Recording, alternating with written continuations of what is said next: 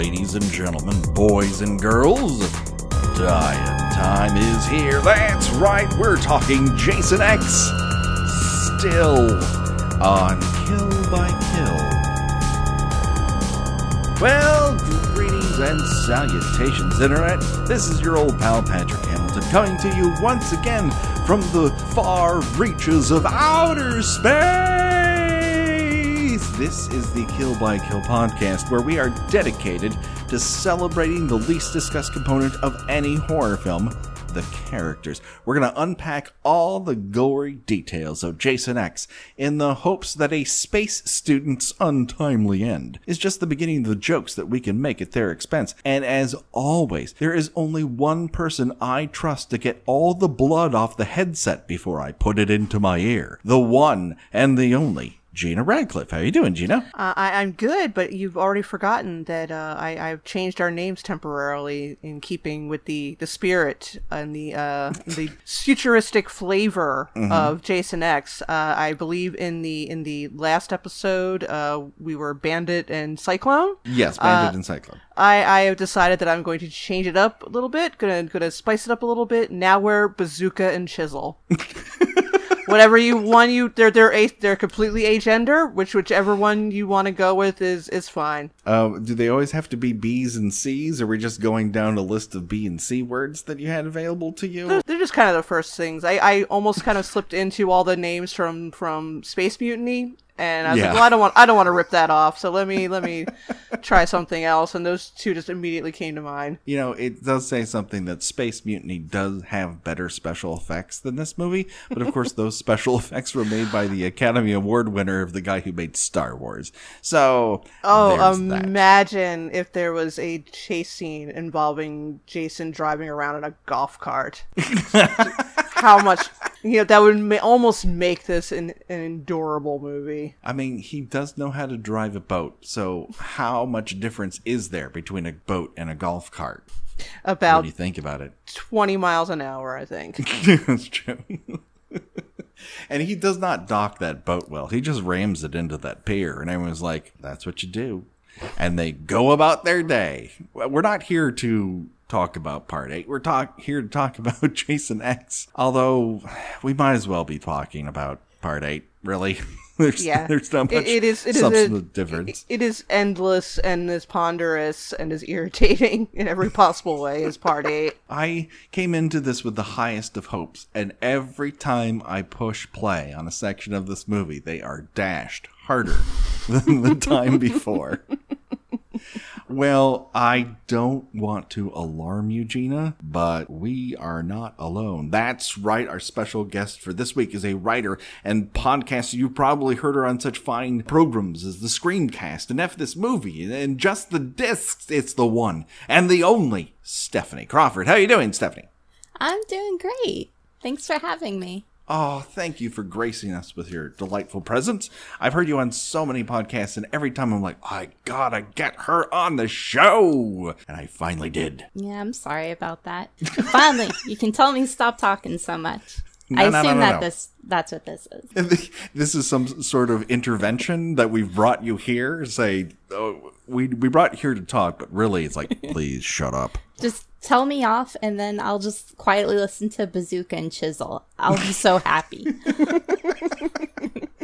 I just can't decide between being Bazooka and Chisel. Now, I'll be Bazooka, but only if once you guys tell me something, I spring backwards from the fright and surprise of it, like Bazooka Joe.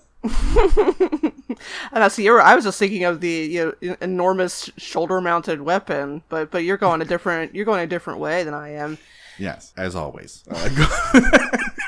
I've chosen the more obscure reference to make a joke of. Gina, it's kind of my bit. So, Stephanie, it is our tradition here on the Kill by Kill podcast to ask our guests what their first introduction was to the Friday the 13th franchise. What was it for you? Well, for me, it was late night on Cinemax.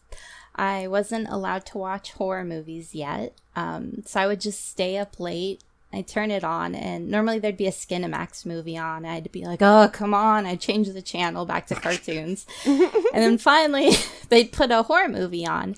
And one night, it was Friday the 13th, Part 3. Ooh. And that was my first. And that was probably one of the first 5 horror movies I ever saw. And the other ones were Pinocchio's Revenge, Rumpelstiltskin, Leprechaun 3, and The Pit and the Pendulum. Okay. So that is, I don't think I could have picked those out of a hat in a million years as the you first wouldn't want to one. put your hand in that hat. Yeah. No, would not. Some of it would be very greasy, and some of it would probably come from Romania, even though they told you it was filmed in New Jersey. I guess my question regarding Part 3 for you is, those two store owners at the beginning of the movie, is it your opinion that that is the worst convenience store that has ever been portrayed on film, or merely the second worst? Well, if those are my two choices, I'm going to go with second. Because I can't fully discredit anything with that much character. Well, he loves trains. He loves to taste test fish food. He enjoys knocking down peanuts with warm fruit drink that's been sitting open on his shelf. And also, he handles rabbits and then your food. Exactly. And how many bodega owners do you know that much about in your day-to-day life? Probably not that many. Probably not that many. Not that many have a toilet in their storeroom. That's another one that was a revelation to me. Yeah, this whole sequence was Patrick Zapruder film. He just kind of went over it with a fine-tooth comb, just not missing a single detail. It's fascinating. It's not just exposed wires making rubber snakes come at you. Like, there's a lot of detail in there. No, and you're lovingly bringing it back into my memory. So. Well, if you're criticizing it, no offense, you're doing a terrible job.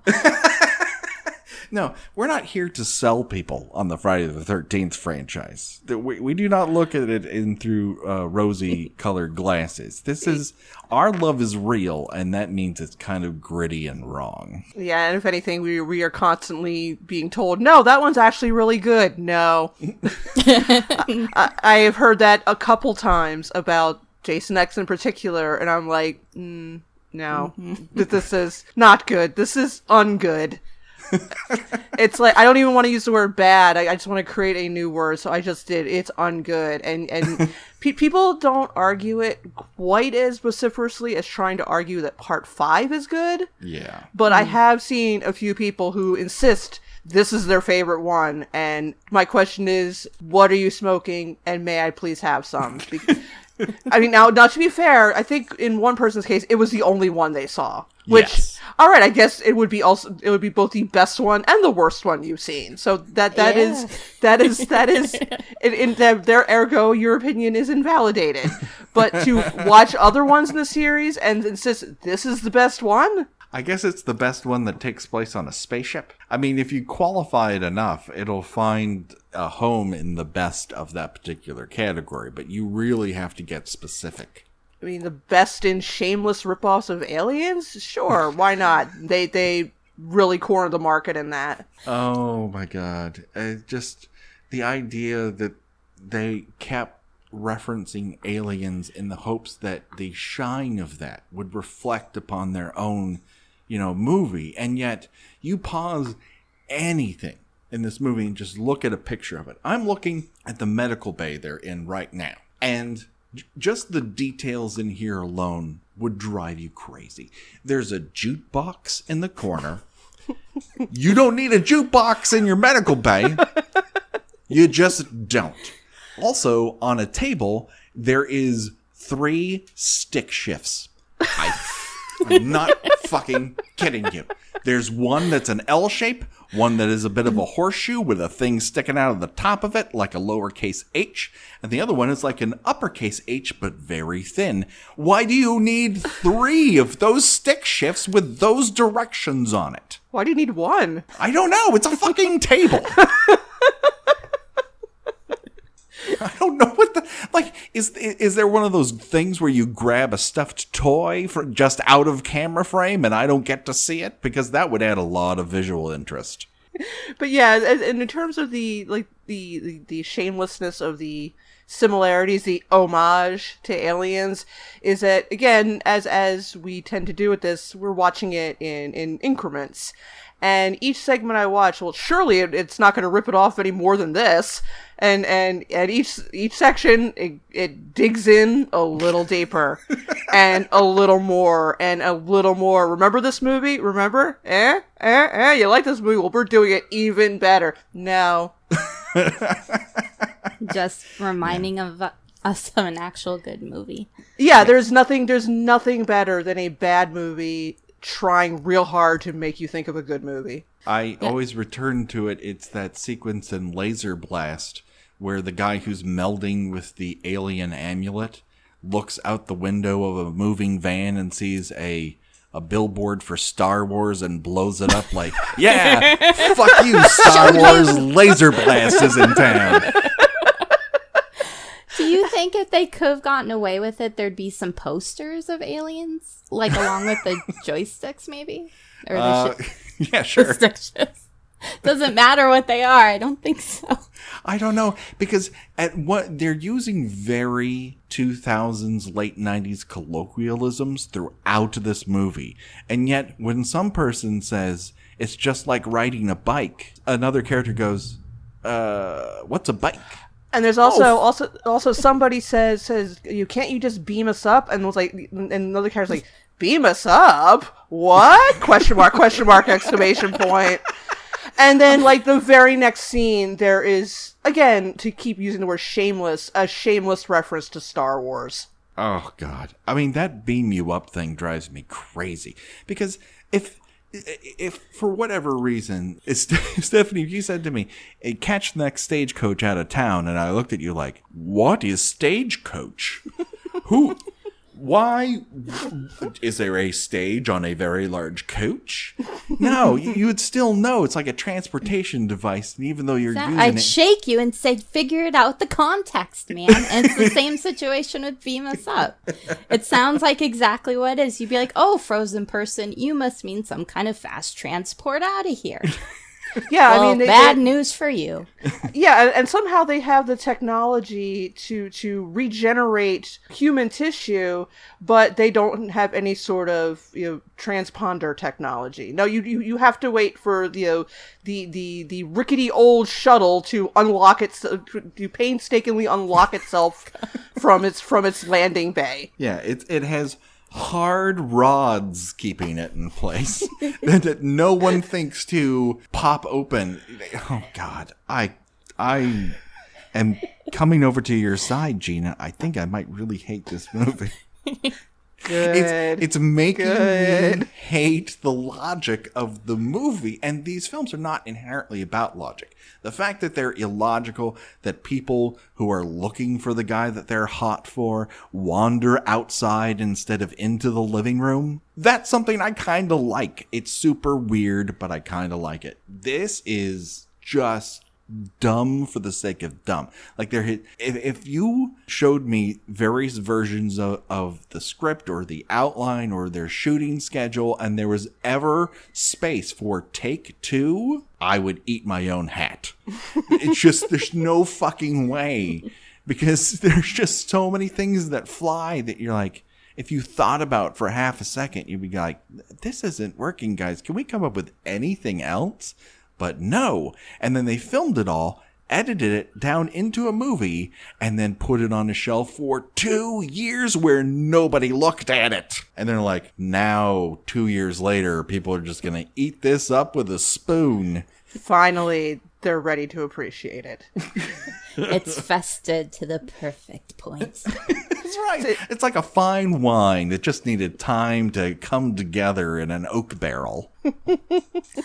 I'm so relieved you both feel the same way about this movie as I do.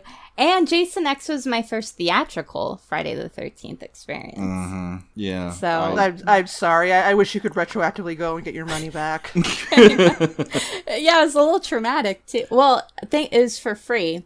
It was my first job as a teenager at a movie theater. And Sam Raimi's Spider-Man just came out. Jason X came out the week before. And I was like, this is a great time to be a horror fan. I can't wait. But I was too young to see Jason X by myself. So on my break, I snuck in. I'm like, ooh, I'm going to see a little Jason X. And I walked right into the nipple torture scene. I was like, I can't. That's too much for me. That I'm still not quite sure if the audience is supposed to think that is like sexy or not. There's a lot in this happens in this movie that I'm not sure what the audience is supposed to take away from it. Like some of these clothing choices, for instance. Like the one character is wearing a cardigan with no shirt underneath it. I am on record as saying I enjoy its use of knits because the other films really avoid knits because it's often New Jersey in the summertime, and that's not sweater weather. Sorry, Mrs. Voorhees. So I enjoy the mixture of textures, but I also find it insane that it's always open where it should be closed and closed where it should be open, and that Janice's jacket is clipped together with entire iron bars. And cropped when it doesn't need to be cropped, and what was the character who got stuck in her face got frozen. Yes. She looked like she was wearing 2 leotards. Oh, that outfit! Oh no.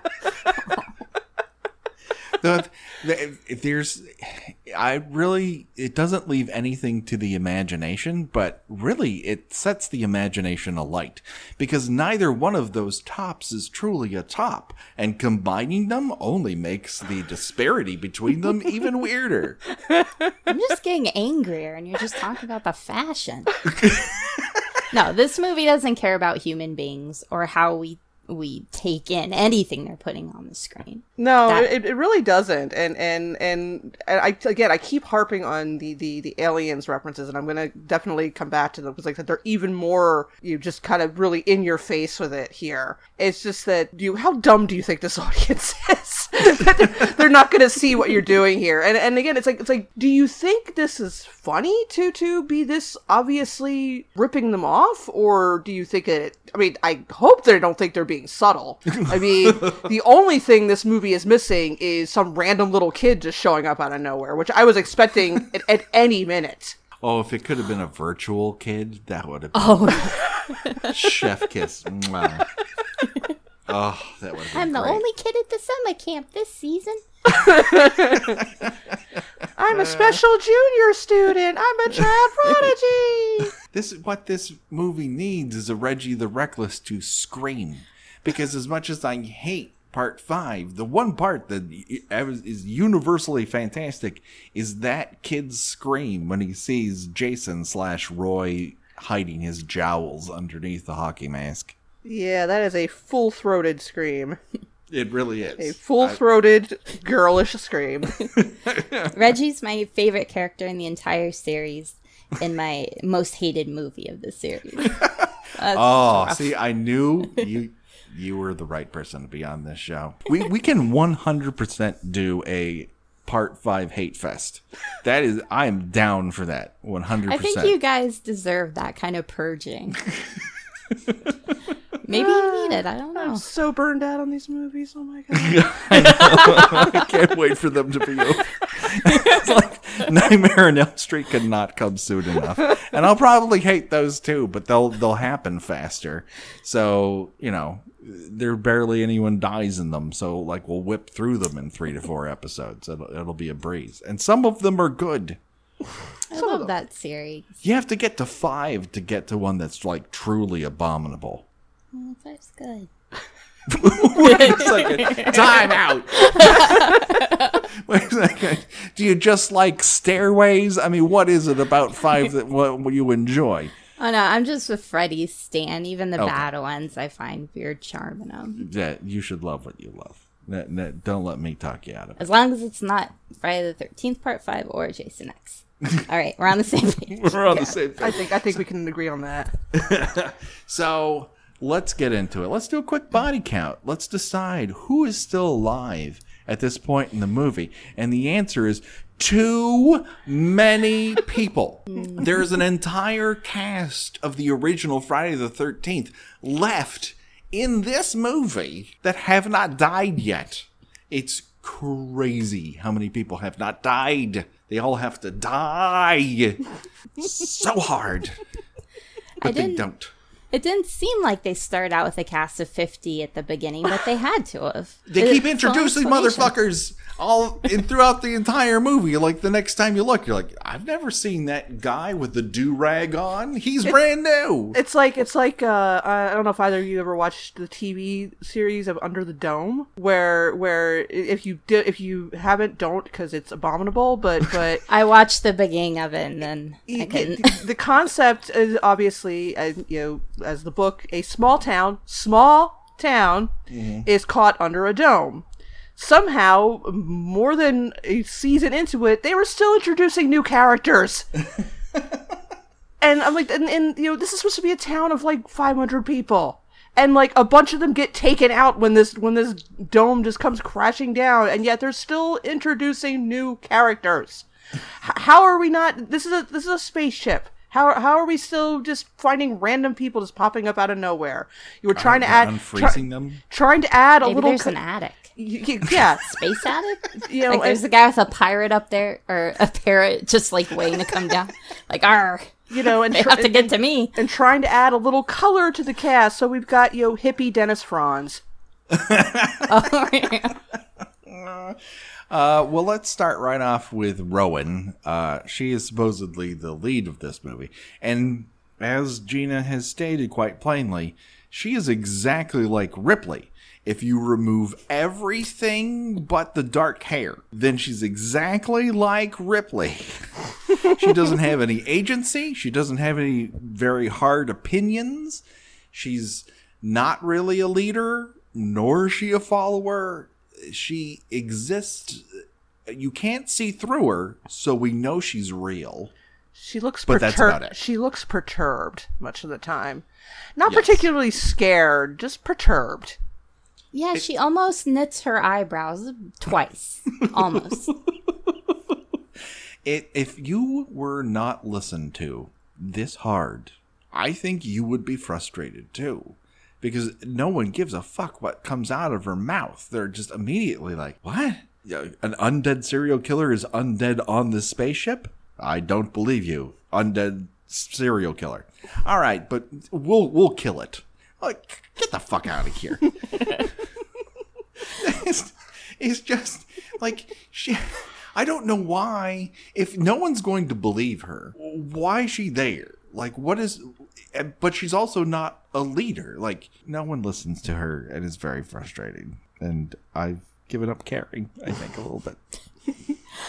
Yeah, everyone acts like they're stressed out, and it's like a pilot for a Canadian space opera television show. Yeah, there's a. I'm jumping ahead a little bit, but when the ship crashes into the space station, is that what that is? Yeah. Solaris, yeah.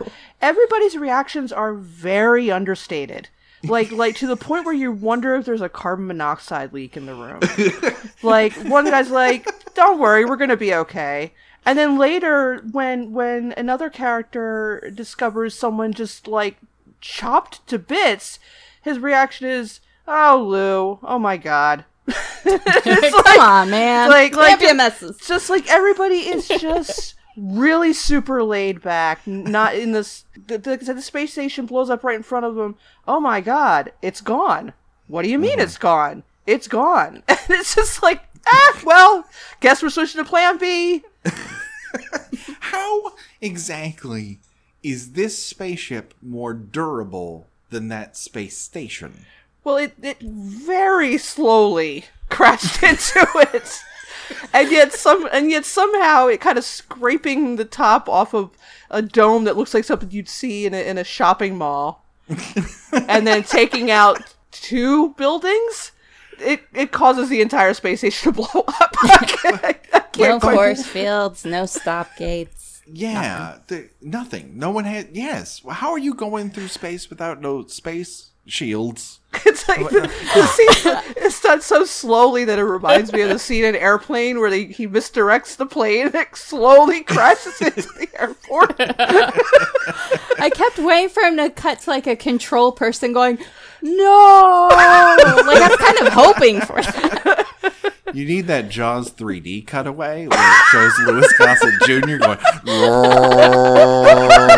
It's this very wooden shark slowly pushes into a window without moving its tail. Like it's on cruise control. Yeah. Like, someone sent it from the other side of the lake and it just went through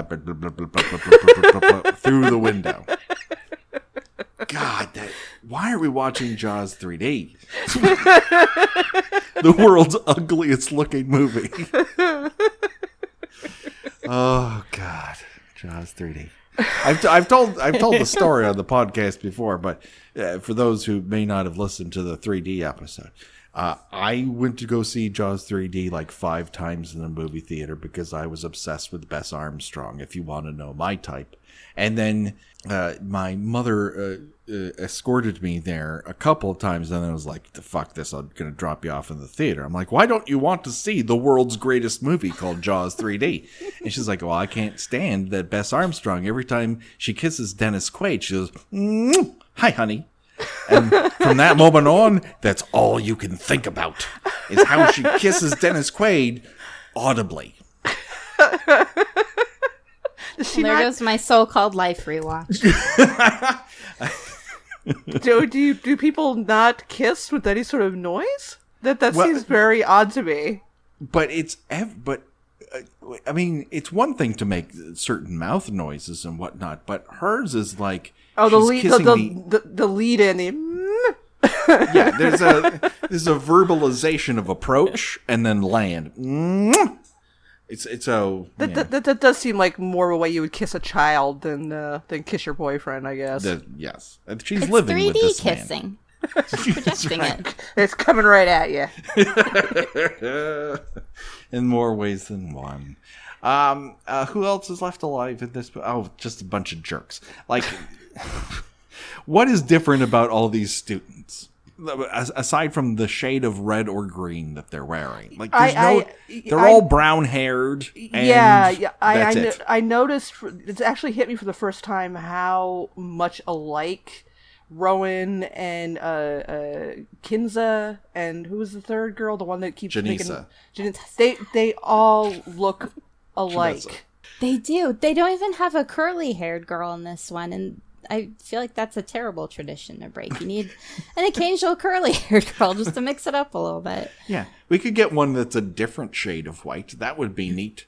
But no, everyone is the same outline as each other. They're not even different Simpsons characters. They're all the same. The only woman who sets herself apart here is the robot, and that's because her nipples keep falling off. She still has brown hair, though. It's a reddish brown, so total totes diff. Oh God.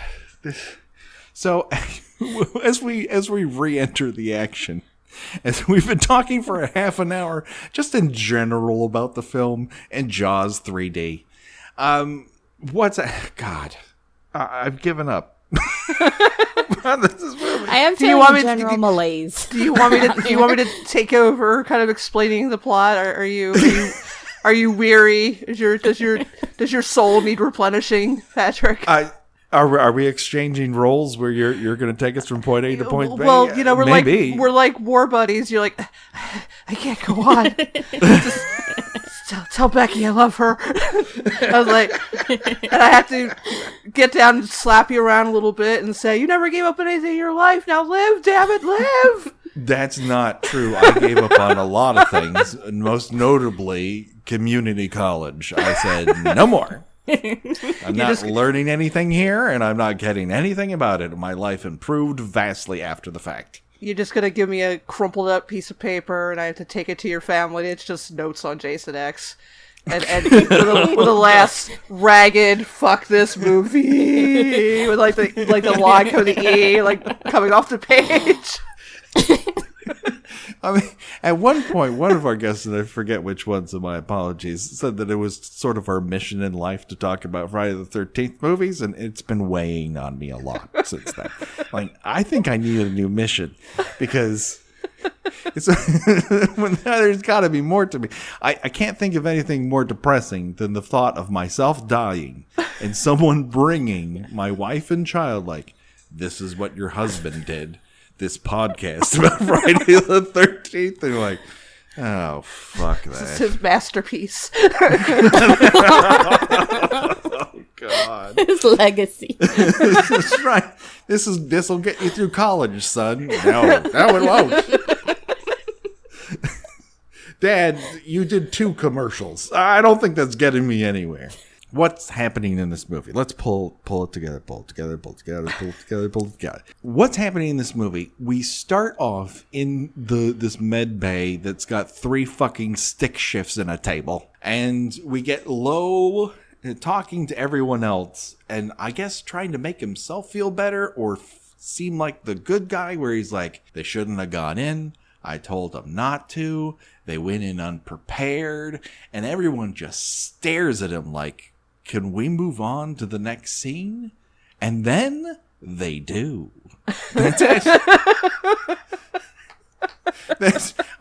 Everyone clutches their hair like the answer is in the back of their head, and then they move on to the next scene. Although Clutch then joins the action. And there's a lot going on with Clutch. First of all, he's wearing a vest that looks like a carpet you would find at on the floor of a Payless, and then he's wearing beads. I don't know what time period he's from. He seems to be from a different time. At one point in this sequence, he tells Waylander, what kind of a name is Waylander? He tells Waylander, "Oh, you should have been around for the Microsoft conflict." Oh God, what could that possibly be? What could the Microsoft conflict be outside of the thing you put down on paper to say to the producer, yeah, I wrote today. See, look. This will be relevant each other with our own severed limbs. Edgy joke. And nobody asks questions. Like when he finds someone just, cut to pieces, he says, I've seen worse. And the other cat, Waylander just looks at him like, all right, I'm not going to ask. It's like, yeah, nah, I'm good. It's like, how do you not ask? There's no absorption in this movie. And I mean this part is probably when they find this character who I insist is Ted Nugent, just chopped into like 12 pieces at this. It's genuinely kind of gross. I mean the special effects are decent-ish. I mean everything's very gooey. Everything looks, freshly chopped, and he's just like... Freshly chopped? He's just like, I've seen worse. What could you possibly have seen worse than this? Recently, I don't... that Microsoft conflict joke, I don't know who would chuckle at this. I assume most people would just look down at it. There's a worse one to come later in the scene. I already referenced it, the Star Wars reference between KM and Suneron. And it's just like, might be the 4th time or so that I out loud muttered the words, fuck you, movie. Yeah, that needs to get its own section here. Let's get through this spaceship basically dry humping a space station to death. It's so slow. It's so slow. This space station looks like, I don't know, anything out of Rollerball, just in outer space. That I assume that's all this space station does, is receive guests and they all go to Rollerball together. Because that's what it looks like, just a cityscape and a place to do Rollerball. It's a space mall. Like the dome that they take out looks like something you'd see in a shopping mall. Where there's a place for Santa. There's a place for the Easter Bunny to show up. One of those there's high-end Spencer's Gifts. One of those high-end malls that has like a California pizza kitchen in it. Yeah, you can tell how I grew up when I consider California Pizza Kitchen to be fancy eating. But it's like they just kind of eased into this thing like a bus pulling into the Port Authority. It's just like and just like just glass just floating away. It's the least dramatic crashing into a space station scene that has probably ever been filmed. Yeah, they hold so lovingly over this terrible CGI, and there's no love put into there. Why? Like, it feels like it's 10 minutes just staring at it. It's such an assault on the eyeballs, and they keep dragging it out. I mean, when it goes over the dome, the glass that flies away everything is so weightless and not in a there's no gravity in space dumb way. There's just no gravity to any of the explosions or the impact. It's just something that happens, like a person walking down a hallway. I think Godzilla has better special effects when models blow up than that. No question. It's like a screensaver, and I feel like I'm still watching it. Yes. This is the flying toaster of Friday the 13th movies. Before this happens, when Lou is attacked, he radios the space station to let them know that we have a situation up here. This is a real go fuck. I think he's a goat fuck, which I know. I'm pretty sure about that because I'm like, is that some sort of euphemism I can look forward to when I'm a head on a robot body in 450 years? I do not like that, sir. Thank you very much. He very well may say goat fuck, but the closed captions say go fuck with a hyphen. So I'm not saying you're wrong. I'm just saying no part of it is right. Sure, why not? And that is all for Lou. He is chopped to death. Yeah, he gets a good chopping. Oh yeah, like a fresh salad. Yeah, it's off screen though. Like you mentioned, the aftermath is really grisly and well done, but you don't actually see it happening. You get one little splurp of blood across a control panel. That's about it. The strawberry jam goes on the screen. That's about it. And it doesn't even run down the screen in a satisfying manner. And there goes my favorite character in all of cinema, Lou, the guy who wears a red plastic cowboy hat. Now, I'm going to tell a very quick story about red plastic clothing. Before I do, either of you own a pair of red plastic clothing of any kind? No. Not any that I'm comfortable talking about here. No, you don't have to overshare here. That's fine. You can pass. The one person I've ever seen in person wear red plastic clothing was Pamela Anderson.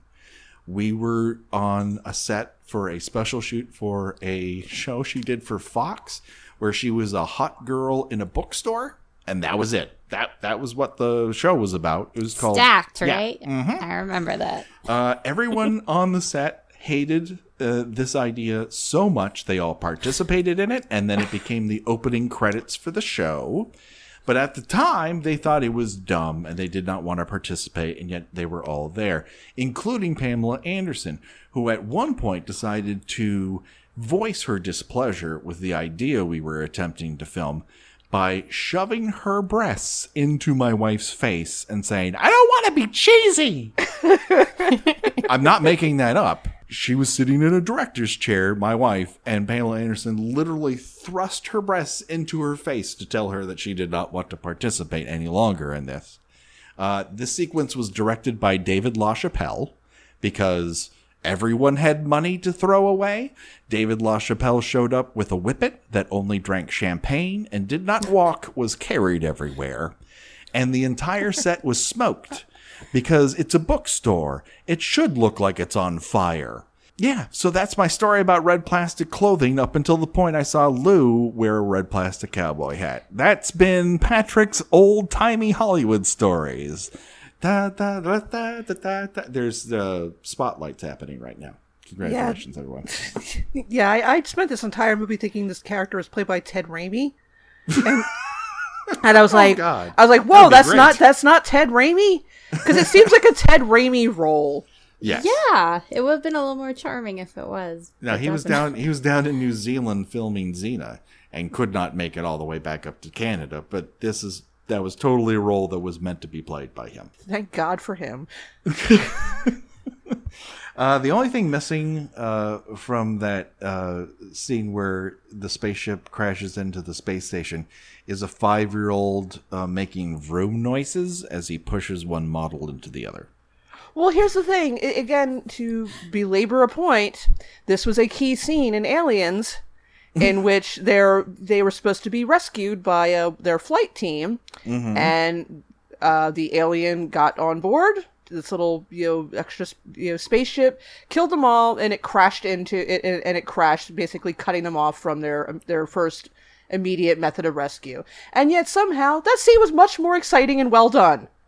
and did not involve anybody slowly crashing into a glass dome. Yeah, and it was all models. It was all projections, and yet it looks a billion times better than this, and it's not just because they spent more than 11 million Canadian on it. And it doesn't even crash. It sort of just skims over it. It's like when you drive your first car and you're a teenager and the muffler falls out and it just sort of scrapes down the road and makes sparks, and boy, that makes a lot of noise, but that's exactly what this feels like. Yeah, it's very Zeppelin-esque. That's right. Only there's no guy yelling into a microphone, "Oh, the humanity," because there's no humanity involved in this. So after this happens, they decide, okay, what we'll do is we'll get in the shuttle, and we'll fly away from this spaceship, and we'll leave Jason behind, which isn't a bad plan. It isn't at all. It just requires everyone to split up. So Clutch and Waylander. Wait! You're skipping a key moment in which we discover that even 450 years in the future, Jason still hates Windows. Oh, that's right. Oh, yeah. He hates obstructive views. He fakes them out. He somehow knows the old, I'm going to knock on the door for a few minutes. You wait for them to stand there and see if I'm going to come busting through that, and come busting through something else instead. Because they spend an awful lot of long time staring at that door. Yeah. just a painfully long time just silently staring at this door. I love, they say, maybe he gave up. Maybe he gives a little amount of shit as we do, and he just gave up, and he's not killing people anymore. And there's kind of, I love that.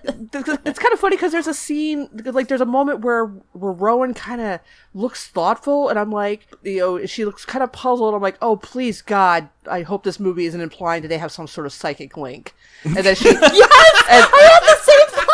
and that she knows what he's going to do next. Please God, don't tell me this is where this movie is going to go. And no, I think that's just her thinking face. Oh, Gina, you read my fucking mind. My notes are, Rowan tries to make a psychic connection with Jason.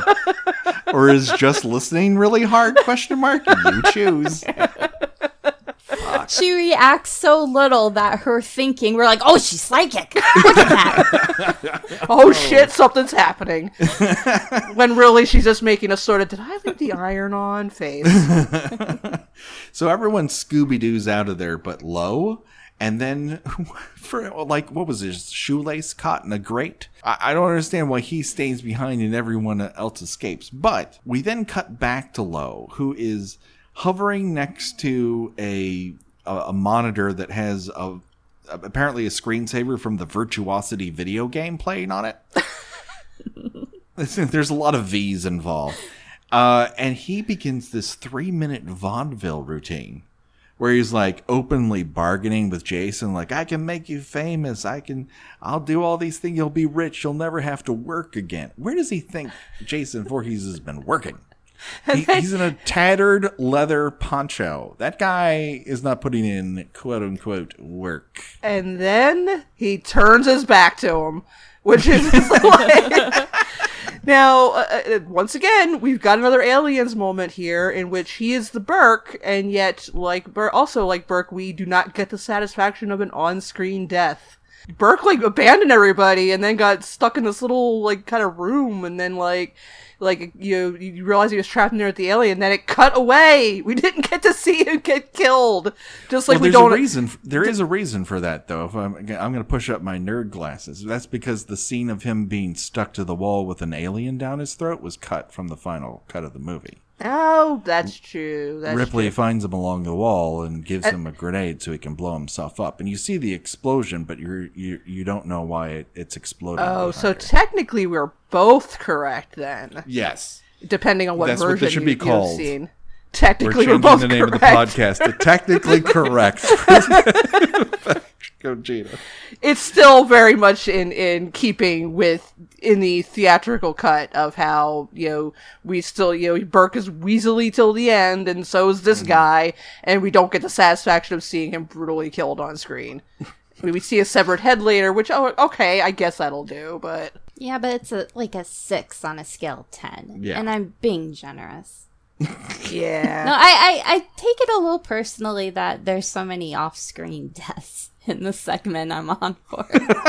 I don't know that there is a segment that has super satisfying deaths. I think the one that everyone thinks about, which is the girl with 2 half sweaters on who gets her face frozen, who's a doctor with tight pants. She gets her face frozen. That's like that because you actually see it, but everything else is cutaways. Even the guy who gets screwed by the giant space screw, you don't see the impact of that. You only see the result of it. And there must have been some sort of edict from New Line, like, we can't show penetration. Excuse me. We can't show... They must not have been able to show that, or they had a limit to get it past the MPAA, because you're absolutely right, Stephanie. There's so much off-screen death that happens in this. It's no longer a Friday the 13th movie. Because I hate myself, I put the commentary on for this little bit.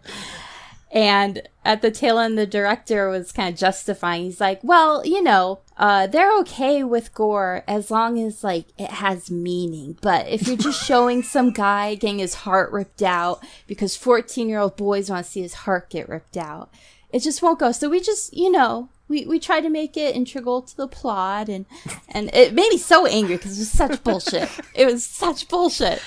Oh my God. He knew he was lying, and it made me so angry. Oh God. It's always best to hand off your film to a person who deep down doesn't like this kind of movie. Yeah, we've run into that before where these are made by people who don't like or appreciate horror movies. That might be why the last one that really feels like a Friday the 13th movie is Part 7, because at least Carl Buechler, this was what he was doing. If he wasn't going to make Friday the 13th Part 7, he was going to make something that was a lot like Friday the 13th Part 7. So he puts his heart and soul into it, and then, it's cut to ribbons. It's still not a great movie. I just like it. But at least it feels like the movie it's set out to make, and everyone is agreed we're all going to act stupid because we're in a Friday the 13th movie. Whereas everything after that, people are just confused. And speaking of acting stupid, let's get to the scene with KM and Sunaran. Yes. Please, I want to get to this scene. We're apparently talking like C-3PO makes them hot for one another? Yeah, this is they do a either they don't remember how the line actually goes, or they were afraid of copyright infringement. But she just mutters something about their chances of survival are 12%, and then they kiss, and she says, "Oh, now they're 53%." I don't know how that works. But I do appreciate that this whole scene with this swelling of music is very much set up like this is the big moment the audience has been waiting for. The nerdy guy and his vaguely creepy robot lady friend finally laying one on each other, as if he hasn't fucked her robot body several times already. Like this is treated like some sort of pure relationship where he doesn't want to think of her that way, but somehow she's developing human feelings. No, movie, you don't get that payout. You do not get that with with the audience. Oh, finally they're kissing. It's like, no, this is creepy. It's presented as if this is the season finale of Cheers, and Sam and Diane are finally going to kiss. And it has not earned any part of that comparison at all. They just, okay, you kissed me, now the odds of our survival went up? I don't think that's how probability works. But no, and, again, I mean, Glendale Community College. Does it imply that she is going to be more willing to save his life because, well, now we're in love? And it's like, no, that's terrible. Don't base if you love someone or not and whether or not you're going to try to save their life.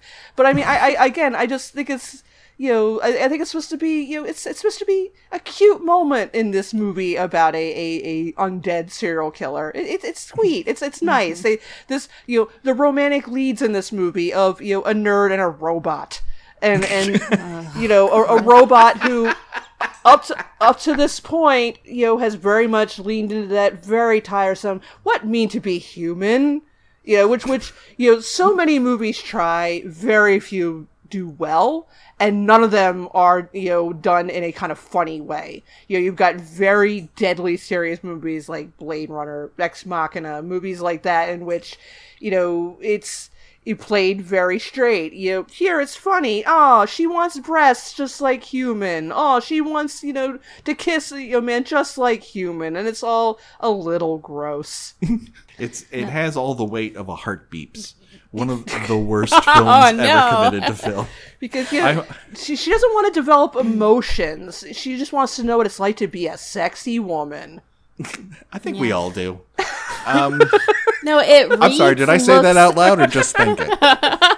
Both, and it's fine. But it reads, looks, and it feels like some guy writing fan fiction about his love doll. And you're right, really they're trying to add this cute gravitas to it. It's like, nope. It's like, see, Mom, this is real. My love is real. Didn't you watch Jason X? Yeah, it's so grody. It's just such a grody moment, and again, like, you are supposed to think that it's cute, and the wildly varying tones of this movie. It just, you go from, oh, look, they're having sex. Oh, look, they're very serious. Oh, look, here's somebody's getting their face smashed into a counter. And it's like, how am I supposed to feel, movie? I don't know how I'm supposed to feel except rage. That's all I feel about this movie. The entire movie operates as if just off camera there's someone throwing up their hands and going, good enough for today. And that's how it goes. It's Miller time. Like, they can't accuse us of not working. We have things that are filmed. All right, see you tomorrow. That was a shoot. Oh, God. Great work, guys. Way to be. So, cut to Janessa, and Kinja. Fuck, Kinsa. I don't know. I feel dirty correcting you about anyone's name here. But. We can never remember anybody's names, and no. not in this movie, not in most of the movies at this point. But most of the people have real names, not made up names. These are like extra consonants put into real names just for funsies.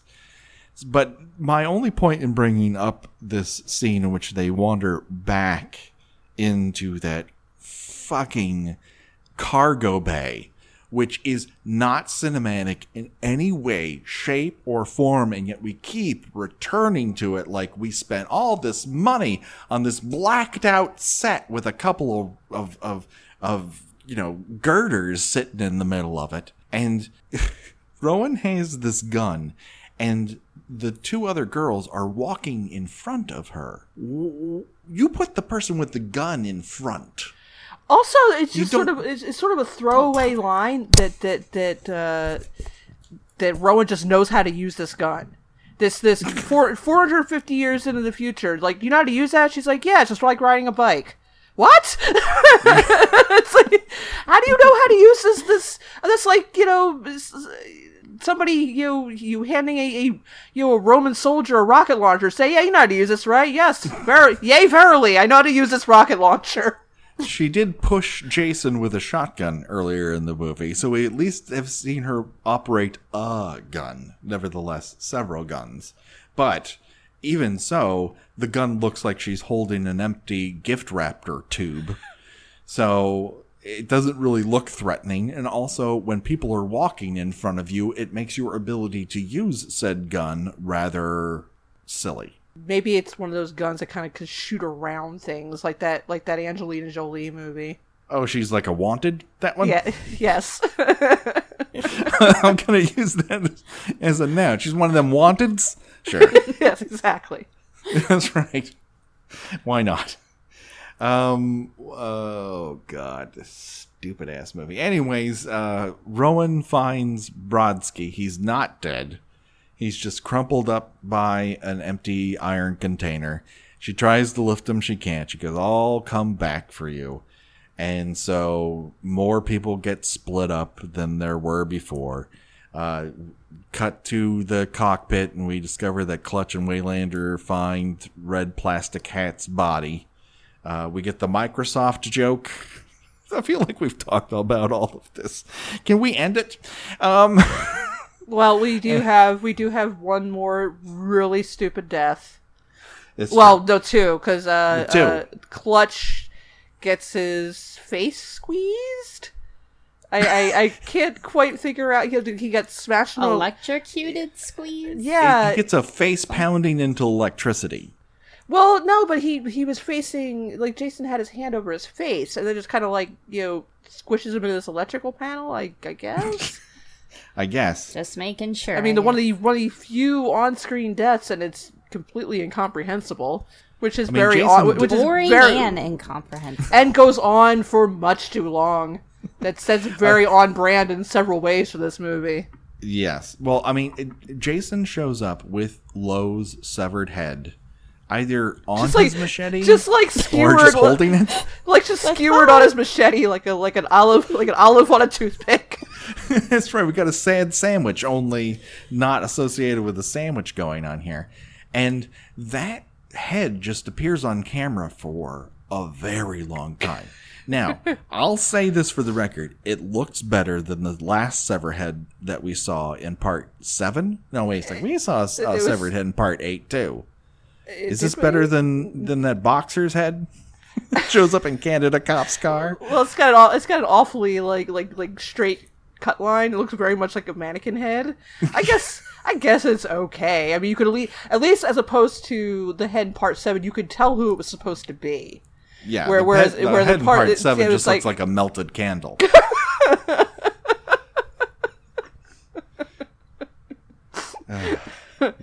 Jesus, these movies. Why do we watch them again? This is the movie that broke me. How is that possible? I didn't break during part 8 when there was an entire sequence around hot smoking bread. I just rolled with it. Okay. So Clutch sees this head that's on camera for far too fucking long. And he's like, I've got a problem. Cut away. And then he gets his face smashed into an electric panel. I still don't understand exactly what happened to Lou other than the fact that he's in several pieces all over the place.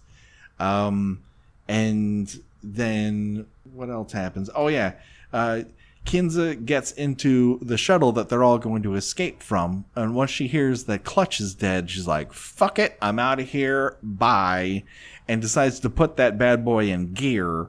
And she's not detached from the rest of the spaceship. And then she blows up good. This scene again, and it's played for prolonged drama. This thing moves around like a toddler kicking a wall. It's just like... Let us in. No! Let us in. Really, it's okay. No! I can't believe this whole section was only 15 minutes, because that has to be 45 minutes. Just that exchange. These exterior shots. Oh, just artisan craftsmanship. Just this thing shaped like a metal sneaker, just like kicking the side of this bigger spaceship, and then it just explodes.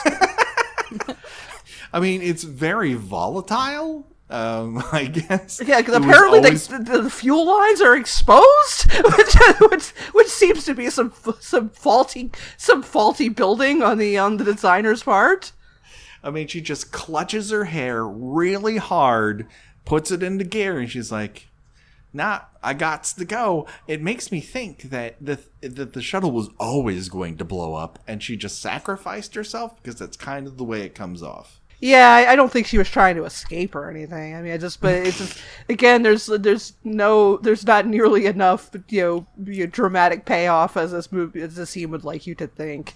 And all you're thinking is shouldn't a lot of the things that's happening here be prevented automatically?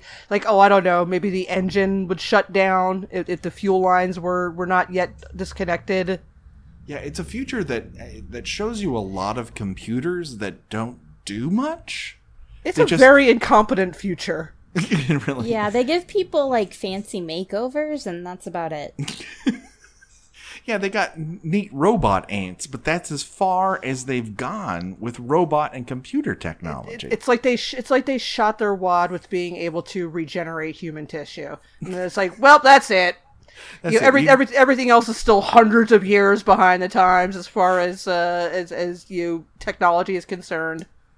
You've gone from Frozen to having lip gloss. That's about as far as the technology is going to take us. But you can grow this cool arm back. I guess that's good enough. They should have left that guy with one arm. He's the worst. I can't believe no one cut off those dreadlocks. It's terrible. Oh. This movie, unlike other movies where they present a bunch of characters that the movie goes, well, you hate these characters, so you enjoy watching them die. This movie is under the impression you love these characters and will just enjoy watching them die because, well, that's what happens in a Friday the 13th movie. No, it's the former, not the latter. These characters are terrible. It's not even that they're terrible. It's just they're so... I honestly still cannot remember all these characters' names, and we are over an hour into this movie, and I honestly hate to say this, I thought that I did not recall that the black guy was Waylander. I just did not recall that until you mentioned, it's like, oh, right, that's his name. Yeah. I've just been giving them nicknames. The guy in the hat was Ted Nugent, or Ted Raimi, depending on whatever I happened to be watching at the time. He's definitely Ted. Clutch was D-Day because he reminds me of D-Day from Animal House. It's just Lowe was Burke. All of these things remind me of better movies.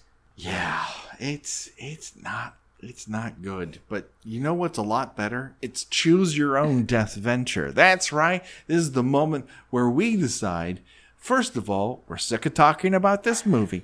Second of all, we decide of the deaths that we covered in this section, if we were forced to die that way, which one would we choose and why? And so up for bid for this Choose Your Own Death Venture, we have hacked to pieces in some way, decapitated very cleanly, face smashed into electronics, and blow yourself up in a space shuttle. And so, Stephanie, as our honored guest, I choose you to go first. And they have to be those choices? They have to be those. Yeah, this is the game. You have to decide your fate. You're dying one of these four ways. Which way you going out? I guess I will take the crashed escape shuttle. Okay. Now, you have to understand there's going to be a lot of hair clutching before that. You're going to be crying. Oh, crying, but no tears. Just the act of crying without actual emotion. I think that's the exact acting level I can actually handle. So I think I got this. All right. Well, you seem like you're confident, and that's all it takes. All right, Gina, what say you? Well, I mean, to be perfectly honest, I think that if I was going to go, I would definitely go during the Microsoft conflict. and I really hope that people got plenty of use out of my severed limbs by beating other people with them, because I'm a big believer in upcycling. But since that is not an option, I'm gonna say carved up like Christmas turkey, because that's a pretty spectacular way to go. You understand you're wearing that red plastic hat if you do this. I enjoy hats. I don't always have the right face for certain hats, But, I think I could probably pull off a red plastic cowboy hat that looks like something Dennis the Menace would wear. Lou didn't have the right face for a hood. That's mean. Yeah, it's very solid, mean for this solid burn on Lou. Solid burn, but Meow. unfair to this gentleman. I should not take out my frustration on him. That is inappropriate. I am going to choose decapitated very cleanly, because this way my head can still be displayed in an open casket, which I'm sure is something that happens in space. Because they just launch. Come on, you saw the Wrath of Khan. They just launch you out into space. That's right. Or a Pamela Voorhees shrine. Yeah. That could be classy. Well, she doesn't have a very clean decapitation. First of all, you can see the toothpicks, and you can also see her very hairy knuckles, which are really just Tom Savini's assistant's hands come up into frame. And then in part 2, we see that there's a lot of corpse juice involved in that head. And her hair has gotten longer somehow. That's right. Okay, her hair has grown after the fact. Beautiful, and maybe you could borrow that hat. Yeah, I don't know. I'm going with the decapitation because I've given up on life, I think. That's what it's come down to. And so that just about does it. Stephanie, you've been fantastic, and you're such a delightful presence everywhere you can be seen and heard. Where can people find out more and hear more from you? This is all so sad. Well, it's not that sad. You don't have to finish out this movie. We have another whole 20 plus minutes to talk about this dumbass movie, and I think maybe 3 people die. Not nearly enough. I'm an empathetic person. I feel bad for you too. I appreciate you thinking of us. The easiest way would just my Twitter. I'm Scrawfish on there, and I link everything I do on there. So excellent. Check it out today. All right, Gina, where can people find you on the internet? I write about movies and old television and pop culture at GinaRadcliffe.com, and I too am on Twitter at Porcelain72. That's right. Do it today. Don't delay. If you want to reach out to us, Twitter, of course, is the easiest way to do it. You got 280 characters to tell us what we said that was wrong and praise us for everything that we did right. At Kill by Kill Pod, we're on Instagram, Kill by Kill Podcast. We have Facebook too. We have a page and a group. Come on and dig in and tell us about all the weird Friday the 13th news that you've heard. And that just about does it for today. Don't worry, though. The body count continues. And so, until next time, for Stephanie and for Gina and myself, bye-bye, everybody. bye. Bye.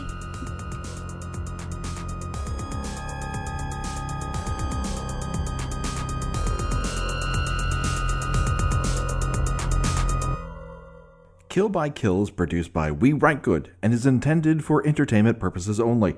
Friday the 13th is owned by Paramount Pictures. Jason is owned by New Line Cinema. No infringement is intended. Kill by Kill logo was designed by Josh Hollis. Visit him at joshhollis.com. The Kill by Kill theme was created exclusively for us by Revenge Body. Get the whole track and much, much more at revengebodymemphis.bandcamp.com today.